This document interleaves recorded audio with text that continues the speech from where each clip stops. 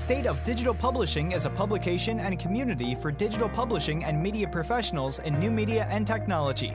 In this special edition episode, we speak with Leon Delabosca, GM Publishing at Your Life Choices, about his professional development and journey and how he thinks publishers will move forward in a post-COVID world. Let's begin.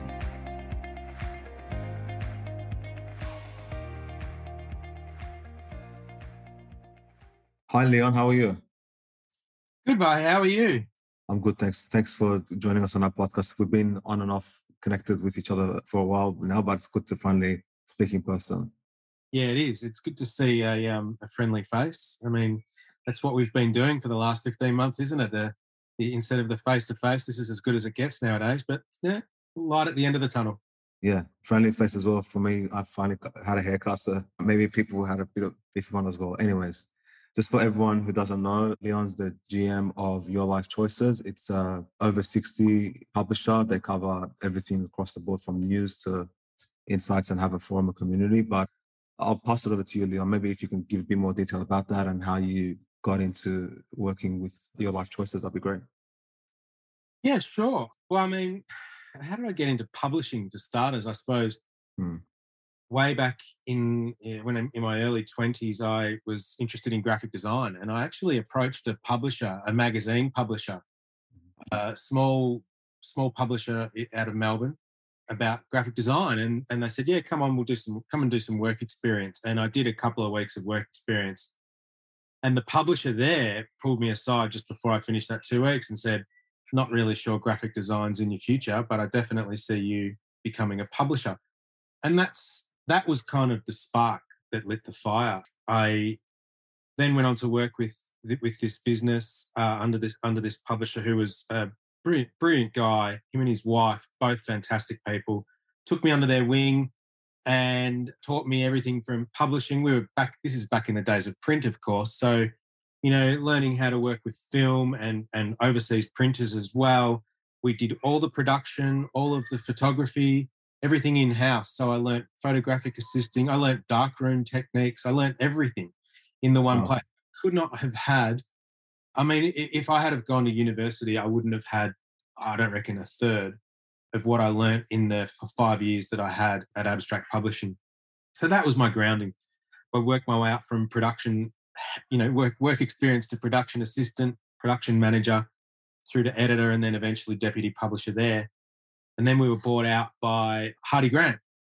Nice. So we moved from that small operation into that sort of more corporate structure, which admittedly didn't appeal to me as much as the smaller structure. I liked having that small team. Everyone's very accountable, accessible.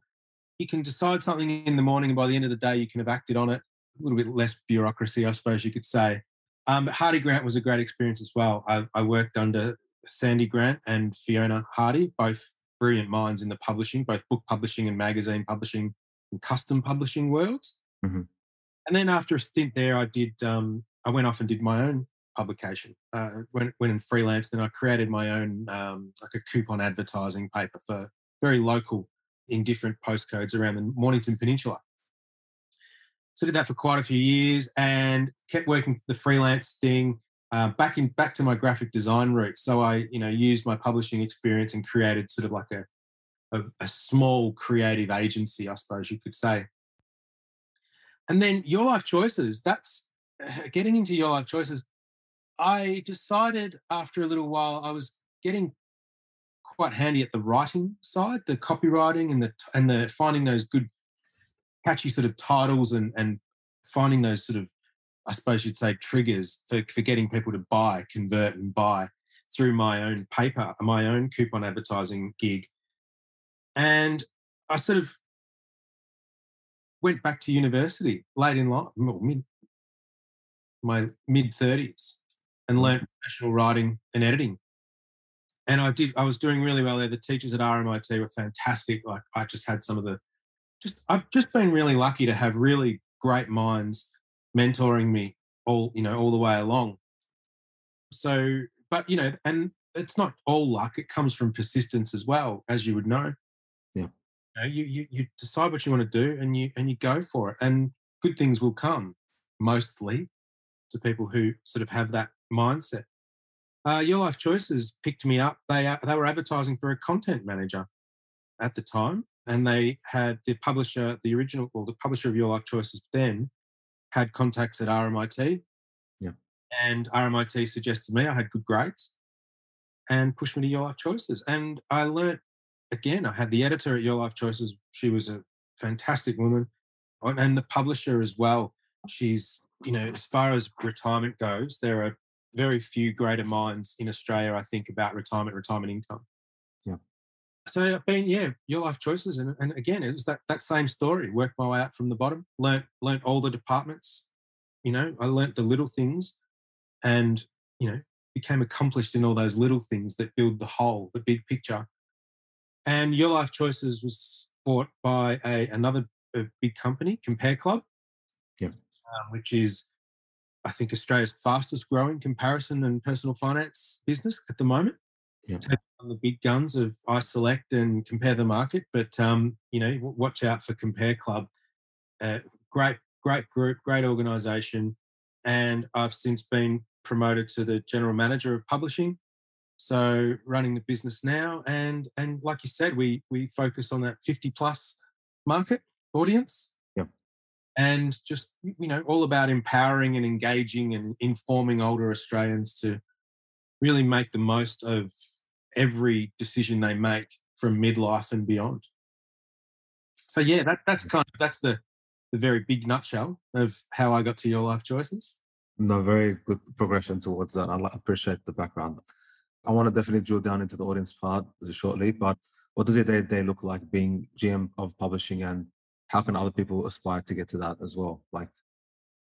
I think the day-to-day it's pretty hectic. There's a lot going on. We're a small team, but it's still, all the departments that you've got to deal with.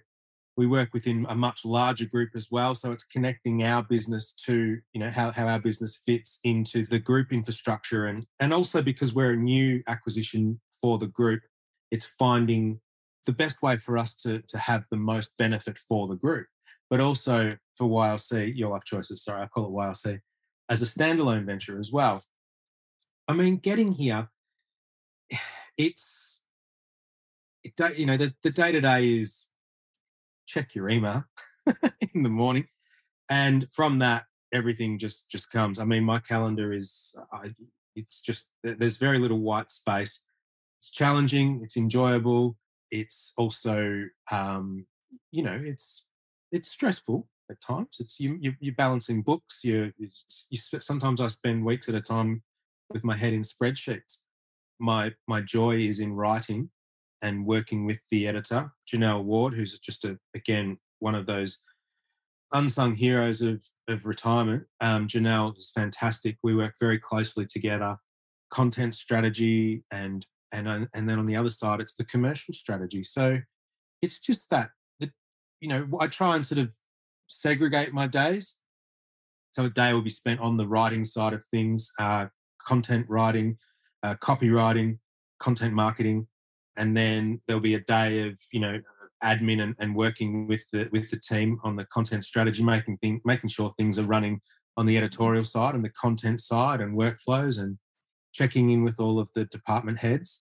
And then I try and have a day for meetings. So I sort of try and do it. I try and be very specific about my days, rather than it being a bit of writing in the morning, meetings in the middle of the day, admin in the afternoon, or whatever it is. I sort of try and do it, block my days. Yeah. And then, my Fridays are basically catching up and getting ready to start all over again on the Monday. So, yeah, the publisher is a very challenging role. And I think, you just have to have that commercial brain, and you have to have that editorial brain, and hopefully somewhere in the middle you're nailing it on the balancing editorial integrity with commercial opportunities. Yeah, for sure. With Your Life Choices, you spoke about the niche being over 50s. When you look at it on first glance, the website, it seems like you cover general news as well and stuff like that. How have you guys been able to build up the audience to be very engaged? Because you are covering sort of general news as well. Because sometimes people get the perception that because you're niche, you only have to write about a specific topic, right? Which might perceive the limited opportunity around that. But you guys have gone more segment by the audience and age group. So how were you able to niche down effectively that way? I think with our audience in particular, you're talking about a niche audience, yes, over 50s. And then again, you're breaking that down into there are niches within that niche. You know, you've got that 50 to 65 audience, which is pre-retirement, retirement planning, still working, still have debt, still, you know, have kids at home in some instances. Yeah. And then you've got that 65 plus, which is for many, for most, that retired or working part-time. You're talking about investing the retirement income and living in retirement. Obviously, health's a very big part of retirement as well. So, and then you've also then got that third phase of retirement, which is that planning for aged care, estate planning. You know, health becomes more important. Look, our core focus, yes, is the age group, but it's the retirement income part of that. And I think one of the perceptions of retirement over time has been the retirement village. People think retirement old, you know, frail. You know, some people will say burden on the economy, burden on the health system. It's just couldn't be further from the truth nowadays. Once upon a time, maybe, you know, 40 years ago, but Australians are living longer. They're living healthier. They've got more money. They're active. They're engaged. Look, I think when you talk about a niche audience and dealing with general news and all sorts of stuff, what we know our audience, and we know them because we ask them. We survey them regularly. We run surveys to our 270,000 members. We get, 7,500 responses, which is more than nationally representative. And we ask them the questions. We theme our surveys around well-being, around retirement insights. So asking them about, their lives at their age and their state and their life stage, consumer attitudes towards travel, health, everything. We're able to write that general news and that niche content, which is that essential information around retirement income, government entitlements, retirement planning, et cetera, because we know our audience. We can find that general news and we can angle it, and we use our own research and our own data to make general news relevant to our audience. And that we do that with general news. We do that with our partners, with the content that we produce for our partners. We offer that information to our partners so that they can produce content that's more relevant to our audience. That's our strength. Our strength is knowing the audience. And I would put my money on the table that we know our audience better than anyone in the market in Australia. So when you say partners as well, is that brand partners where you give them content or they sort of do sponsored content for you guys? How's the monetization model, like primarily with the niche audience? So, I mean, our revenue model is direct sales and direct advertising. So content partnerships, display advertising and things like that. Content is king for us. Lead generation is another facet of our business that we offer to our commercial partners. And we do that by activating our internal resources within the Compare Club group. We've got an amazing digital marketing team based in Sydney and digital marketing brains in Brisbane as well. Melbourne, Sydney and Brisbane, we're located.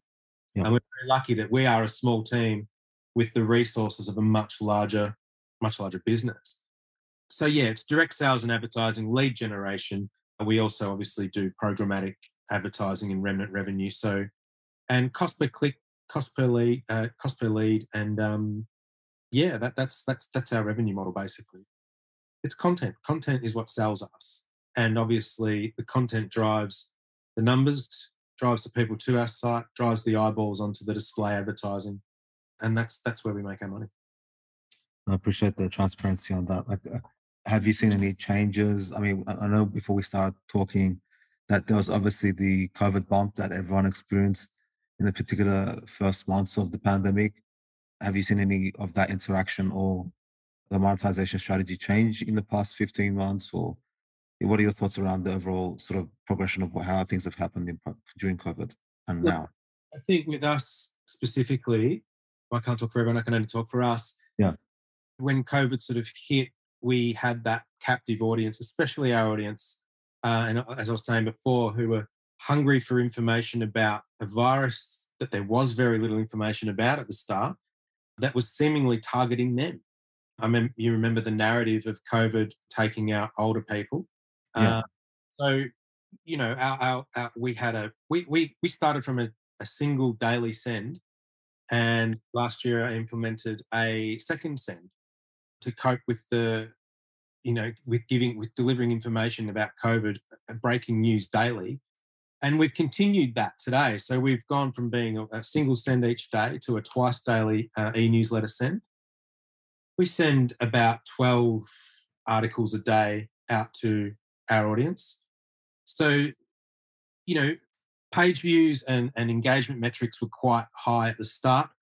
Obviously, over time, COVID fatigue's kicked in. Can't be running COVID stories every day as much as they are relevant. And we will only sort of run the more relevant stuff nowadays. Nowadays, it's all about the vaccine. It's all about, right now, it's about borders reopening and getting out of lockdowns along the East Coast. It's about, in the next couple of weeks, it'll all be about when can we travel and where can we travel. What COVID's done is it's made one side of our site quite successful, and the numbers have been great, and we've got great audience, metrics and lots of eyeballs on our site. Where we have sort of taken a hit with COVID is that direct sales, I suppose you'd say, revenue stream. A lot of businesses we would talk to, and for 12-month campaigns, are sort of talking about that they've got reduced confidence as well because they don't know how to spend. Not all businesses, of course. Some businesses are fine regardless of the pandemic situation. Yeah, but it's been more challenging, I think, with the direct sales side of things. Travel revenue dried up altogether. That's coming back. We're looking at that coming back now. So I think that's kind of how COVID's affected us. Like I said, one side of the business couldn't be healthier. Our numbers are fantastic. Our engagement's through the roof. We've certainly got a lot of daily active users and an engaged audience. Now we've just got to get the partners back in front of them so that they can benefit from that as well. Did you just rely on what was working mostly well during that time, or did you try to find other ways of looking at the downside of direct sales as well and trying to find other ways of pivoting, or how did you deal with that? Yeah, we were sort of more, I suppose, prior to COVID, the straight content display kind of revenue model when it came to direct sales. We had to pivot. We had to, like everyone, we had to sort of find a way to mitigate those losses. And that's where we turned to, we identified the resources within the group and said, okay, we can use this. We can go to businesses who needed sales. They needed leads, and we activated those lead generation mechanisms, and we've done quite well with that. It's something that's been very well received by our partners, and it's opened up our commercial offerings as well. So silver linings. Obviously, it sounds like your members and audience hasn't negatively responded to that. It's been receptive. But how do you make sure that you do B2B your lead generation without compromising the value that you're trying to give to your audience as well? I think there's there are sort of different lead generation models that we use, and they vary between content, direct content lead gen, play lead gen, but then also that social and SEM kind of model as well. So as far as our members go, yeah, look, I think we give them, Your Life Choices is a free service.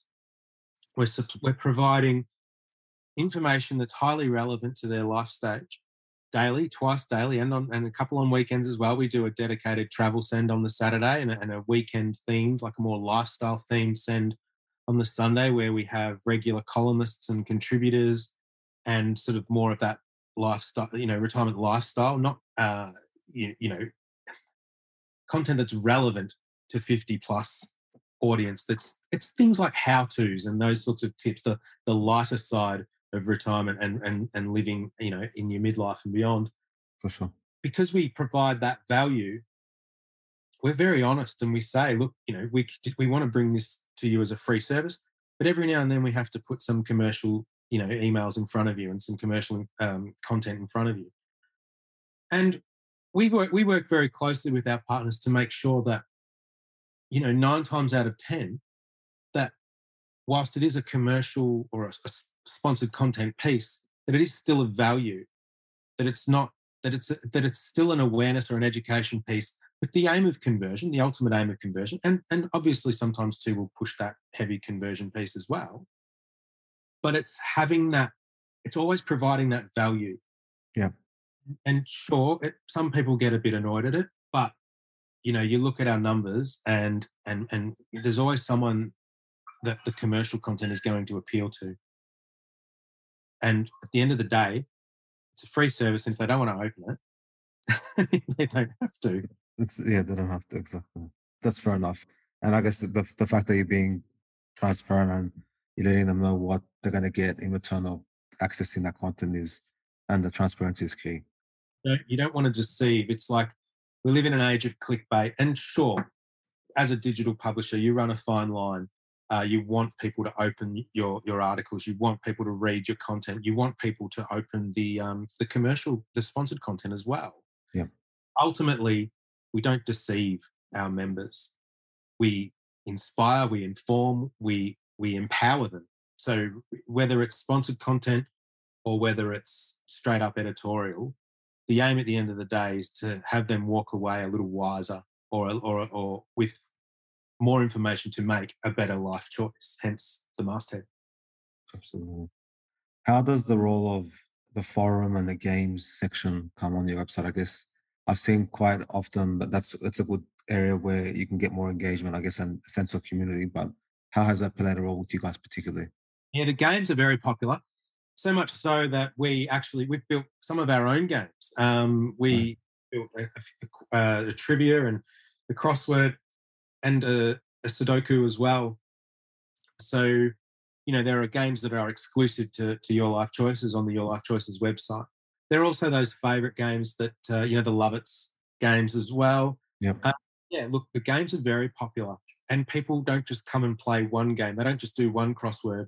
They'll do 3 or 4 crosswords. They'll do all of the trivia.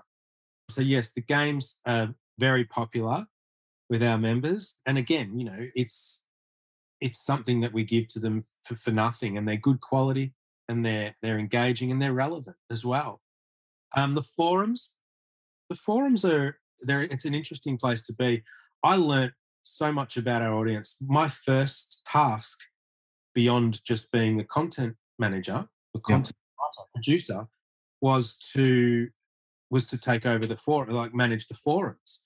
And I was set the task of doubling the page views on the forums.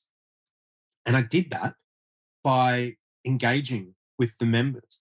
And I learned so much about our audience. And you can look at numbers until your eyes water, and they can tell you a story.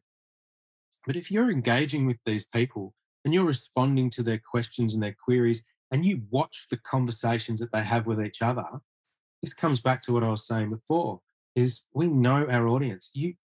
If I can give you one tip, any publisher one tip, I'm probably not saying anything they don't know. Just know your audience. You can never know enough about your audience. And that's what the forums are for us. They're a great place. We source content from the forums. We often use quotes from the forums that add colour to our content that we're writing, aside from the forums. We can seed the forums with questions with the intention of down the track going, we want to write a piece about this. Let's hear what the real life Australians are saying about these issues, political, health issues, money issues. The forums are a great place. And the members themselves can put whatever they want on there, and they can, manage their own threads and everything. It's a good place to be. At what stage should publishers consider those type of mechanisms? Like, is that something that if they're on a similar model as you guys, that it should be more in the earlier phase and have the forum section set up and try to build their audience that way, and their games, or is that something that maybe you can forward once you address the direct content needs of your audience? Like, where do you feel like that stage of the audience life cycle that you think is the best to target that? Yeah, look, I think the forums are a great place to start. Again, if you want to learn your audience and you don't want to do surveys and you don't want to sort of do that market research, that's where you can do your market research. I mean, essentially, you could treat your forums as a focus group, I suppose, and build your knowledge of your audience through the forums. I mean, you're giving people something they want. If you can give them games, you can give them a place to. People want to be heard, you know. Yeah. Thing, and like we are a voice of retirement. Essentially, we give people a soapbox from which to spruik their cause, or their feelings, or ask for help, or ask for advice, or give advice. The forums are a great place to start. It's where you'll find out what they want to know. And then that's where you can, from there, you can go off and source the news that's relevant to them, or information from, other sources, and bring it in, make it relevant to your audience, and just sort of build it up that way. I mean, yeah, I mean, guess in terms of resourcing versus on forums, like forum, you need like community management, you need the whole sort of little resourcing and team around that. And then you also want to, there's also juggling priorities with publishing the news. I know that the potential can go hand in hand, but how about in terms of resourcing and balancing out your team and structuring your team? How can you execute that effectively? Yeah, it's tricky because the forum's a beast unto itself. And also, too, having said that, knowing the audience, the forum members are you could almost call them, whilst there's a huge overlap between the forum members and the website content readers. Yep. The forum is where they'll comment. They won't necessarily, people who comment on the content on the website won't necessarily comment in the forums. And the people who comment in the forums don't necessarily comment on the websites. But there are people who just stick to the forums. They read the content, but they interact in the forums, and there are people who interact on the content. So that's something else you learn about your audience too. Look, there are products out there today that you need oversight, but there are some pretty savvy products out there that help you moderate and filter forums. So whilst I think our staff, I encourage all of our writers to, if they post something on the meeting place, to interact with the members on the meeting place. So it's not just one person; it's all of us. It's a share of voice on the. Coming back to what you're saying before, you can create news stories from the forums as well. So if you're doing it right, you might have content writers pulled off, like researching content and working on the forum, but essentially they could be researching content from the forums and finding really good article ideas and angles. They can then go off and read, and the forum members are sort of doing their job for them. Absolutely. I mean, I guess from what it sounds like, it's coming down to having a really good tech stack to manage the common arduous tasks that maybe a common community manager might be needing to experience to manage in terms of moderation or mining insights and stuff, and sort of using that as a way to feed into the news and the content side. And that's something that we're continually investigating, is streamlining processes and workflows to free up brains to produce more quality content, rather than be stuck in that sort of with the more mundane day-to-day tasks, which AI could essentially handle for us. I'm a big believer in automation where it's possible. And I have to be. We've got a small team, and I've already told you how much content we produce daily and weekly. That's a lot of content for a very small team. There's 6 of us. So, that's involved in content and production, admin. So, and we punch well above our weight when it comes to output. So streamlining processes and following processes and as much automation as we can get is very important for the success of our business. And like I said, we're always looking at streamlining more. We're investigating those sorts of things at the moment, because technology is insane. Like, you look at what WordPress and Workspace and CRMs as well, like everything's integrating now with the ESPs as well. I mean, I hope to have it at a point where the writers are writing and everything else is taken care of it eventually. You want to just focus on what matters the most, for sure. The upload, newsletter production, everything's sort of taken care of by automation. Is there anything particularly you can share with us that you're investigating at the moment on that side, or? Oh, we're actually well, we're working with WordPress at the moment, and we're looking at new email service providers that work in very well with WordPress and CRMs as well. So Braze, we work with Campaign Monitor at the moment, Yeah. which is what do I say? Campaign Monitor is very good value for money. Yeah. But I think there's a point where you want to go that next level Yeah.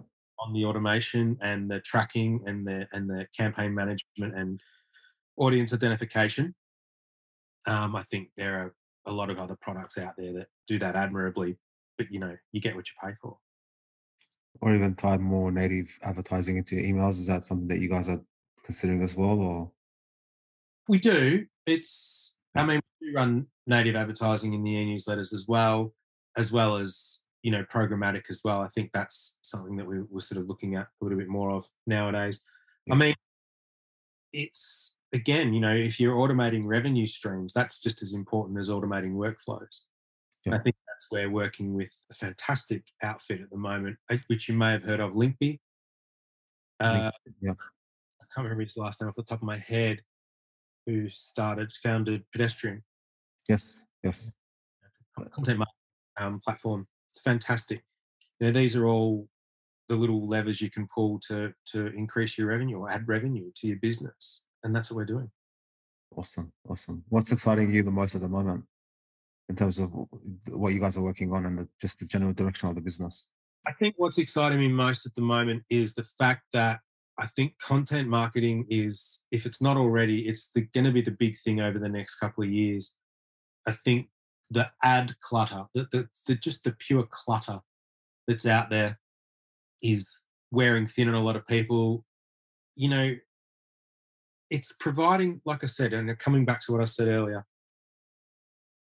you can use content is, you're always giving, so long as you're always giving someone something of value, something that they can walk away from if they don't want to buy now or purchase now, but it's something that they're thinking about down the track, or they think, oh, that's a really good idea. I'm going to remember that. Yeah. I think I'm excited about content marketing and the way that content should be embraced by business to build audiences from the top of the funnel all the way down. I think, we've always been a big believer in email as a main traffic driver. And I think I'm excited about working with, working on having that sort of side of the business streamlined and just being able to get really granular and learn more about our audience and their habits through that medium as well. Look, I think every week Google's doing something fabulous and also something annoying with with the algorithm changes and things. Yeah. Look, I think digital publishing itself is just it's a fascinating beast to be to play with, and it's finding those little niches and finding those little cracks. And I think, look, the over 50s market is massively underappreciated. I think everyone wants to market to millennials.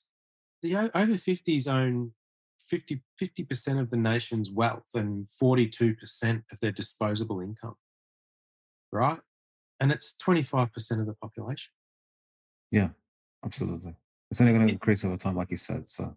And it's only gonna get older. That's right. So I think I'm excited at how well we know our audience and how that audience is just expanding. There's something like 700,000 retirees every year, new retirees every year. Yeah. Right? It's a great place. It's a great space to be playing with, and it's a great space to promote to commercial partners as well. Is there any concerns, or like you said, like Google sometimes does a happy dance, and in your words, they change things that which might hinder you guys or annoy you guys. But is there any concerns that you have, or things that you're apprehensive about that you want to really address, like that would help you, whether it might be competition or it might be just like regulation or anything else that might be impacting how you serve your audience? I think, we were, again, recently vindicated by our choice of traffic drivers, which is email, when the Facebook and with the Facebook and Google palaver last year, Facebook blocking all news media outlets and things like that. I mean, we use Facebook for what Facebook is, and that's an online community, a social community. Yep. We brand our community, but we don't expect it to be a massive driver of traffic to our site because we also know Facebook doesn't like that. Yeah. Google, look, I mean, Google. Like I said, I love Google. I think they're great. They've done well. I mean, we wouldn't be where we are today without. Let's face it. But at the same time, it's pretty scary having that. That one beast sort of controlling everything.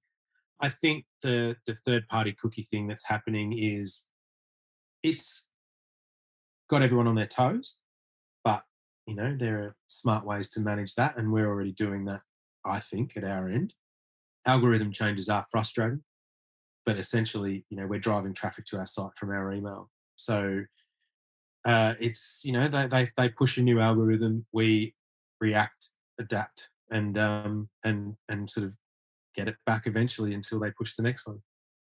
So, yeah, I think. Look, I mean, I suppose the main concern is just how programmatic is running at the moment. It's sort of I think it's a lazy out for a lot of media buyers. It's that scatter approach. It's throwing it's dropping a whole bunch of flyers from a plane over a population, whereas we can put the flyer straight into the relevant inbox. And I think that's sort of scary. I think the way that media buyers and marketers view our audience in particular. Yeah. But so just I think it's just it's our job to educate them, I suppose, isn't it? It's to change that perception of our audience and make them realise that they're valuable and pretty lucrative too. Would it be also emphasizing around more private markets partnerships or sort of relationships with individual advertisers more? Is that, from what it sounds like, email and building a direct audience is key? Would that also apply with a lot of your media buyers and advertisers as well, or do you still think that technology would be able to eventually overcome some of the things that you're saying? I think, I mean, technology is one thing. You still have to have the brains to operate it. Yeah. I think, again, it comes down to our conversations with direct partners really boils down to, yes, the numbers, absolutely. And we've got strong numbers, and strong numbers are a great selling point. But ultimately, it's the knowledge of the audience and the ability to create messaging that converts. And that's what I think, having that direct relationship and working directly with businesses and businesses working directly with us, that's the advantage of that. It's the CTRs. It's not the vanity metrics. It's the CTRs. It's the conversion rates. It's the RPL. That's what you get from working with a business who knows their audience and knows their business. Nice. Awesome. Well, let's look ahead and hopefully more brighter picture ahead. Now that you guys are more embedded within the Compare Club, what are some of the plans with your life choices and Compare Club, and what are some of the plans you're looking at towards 2022? Well, Compare Club is, right now is undergoing a pretty hefty brand integration program, and it's working really well, bringing everything into that one umbrella, that one brand. Yeah. And been very challenging this especially doing it over the last 12 months. But we're really seeing some good, solid early results from that. Your Life Choices, as part of the Compare Club group, is it's a niche community that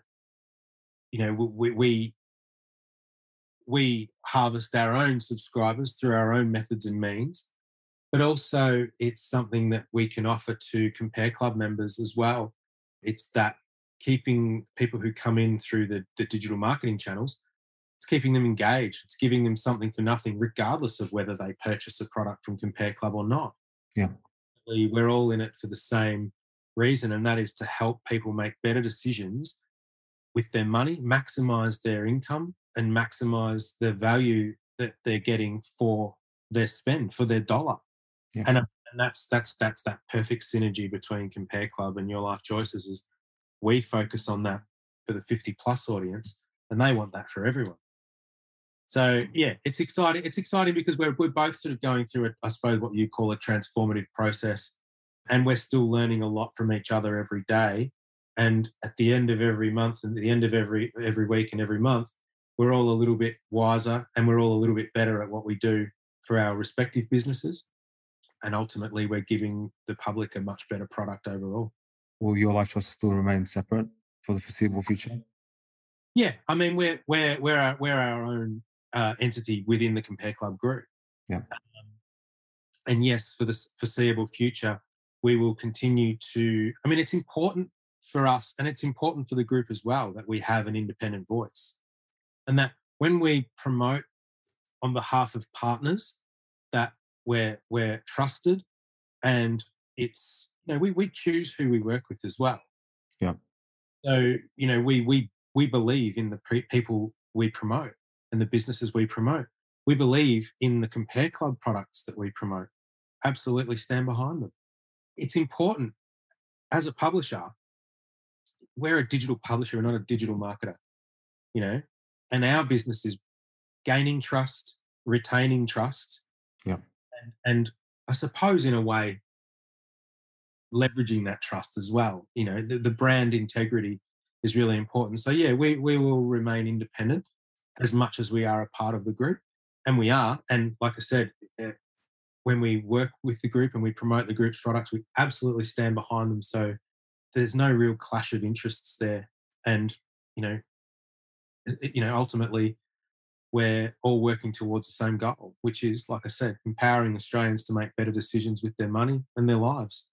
Yeah, I guess just to be transparent, the underlying reason why I asked that as well is because obviously we're seeing a big phase of merger and acquisitions with the publishing and consolidation that's happening. So some people might want to consolidate because they want to strengthen their brand positioning. I guess there's other brands like out there as well that want to create a network or group of sites, like you said, just to have their own positioning. So I guess obviously yours is more the latter. So it makes sense. It makes sense. Yeah. Club talks to that 50 and 60 plus audience as well with their own messaging. And I mean, the reason that they're interested in us in the first place is because we used to produce that content for them when they were an advertiser on our site. Yeah. And it's like the old Gillette ad? I can't remember what it was. Like, they liked the company so much they bought it. They recognized that we were great at promoting and delivering messages to that audience. And, and that's why we are where we are now. Awesome. Any final words or any advice for any other professionals out there in terms of how to better focus on their core audience or the 50 plus market? I think, again, it all comes down to the little things. It's knowing your audience. Yeah. Everything stems from that. It's, knowing your audience and then learning how to craft titles, how to have, create effective subject lines, how to push the borders on spam filters so that you're getting, maximum cut through without annoying the spam filters, I suppose you could say. It's, you learn your audience, you find their triggers, you find their pain points, you find what they need and you give it to them. And I think, that's as much a message for a publisher as it is for someone who wants to be a publisher. Learn your audience, learn the business you want to work for, find what they need and give it to them. I think my story in particular is, come in and come up and learn all of the little things. Once you've learned all those little things, keep learning. I suppose my mantra is, never stop learning. And I can't remember, it's like an old Zen proverb or whatever. And it's like, as soon as you declare yourself a master, you stop learning anything. And then once you stop learning, that's when you are, what's the point? You think you know everything. You just keep learning. There's so much out there. And, there's someone better than you as well. There's always someone better than you as well. Exactly. In our business, it's all going to change tomorrow. A 1-year-old computer is already old. It's like, it's something new. Software, the platforms that we use, they're all changing. Google's algorithms are changing. You can always be better. Absolutely. And with that, Leon, thank you so much for your time and joining us on our podcast. Really appreciate it. No problems. Thanks for having me. Thank you for joining us on this episode of the State of Digital Publishing podcast. Listen to past and upcoming episodes across all major podcast networks. Follow us on Facebook, Twitter, and join our community groups. Finally, visit stateofdigitalpublishing.com for premium information, resources, and become a member today. Until next time.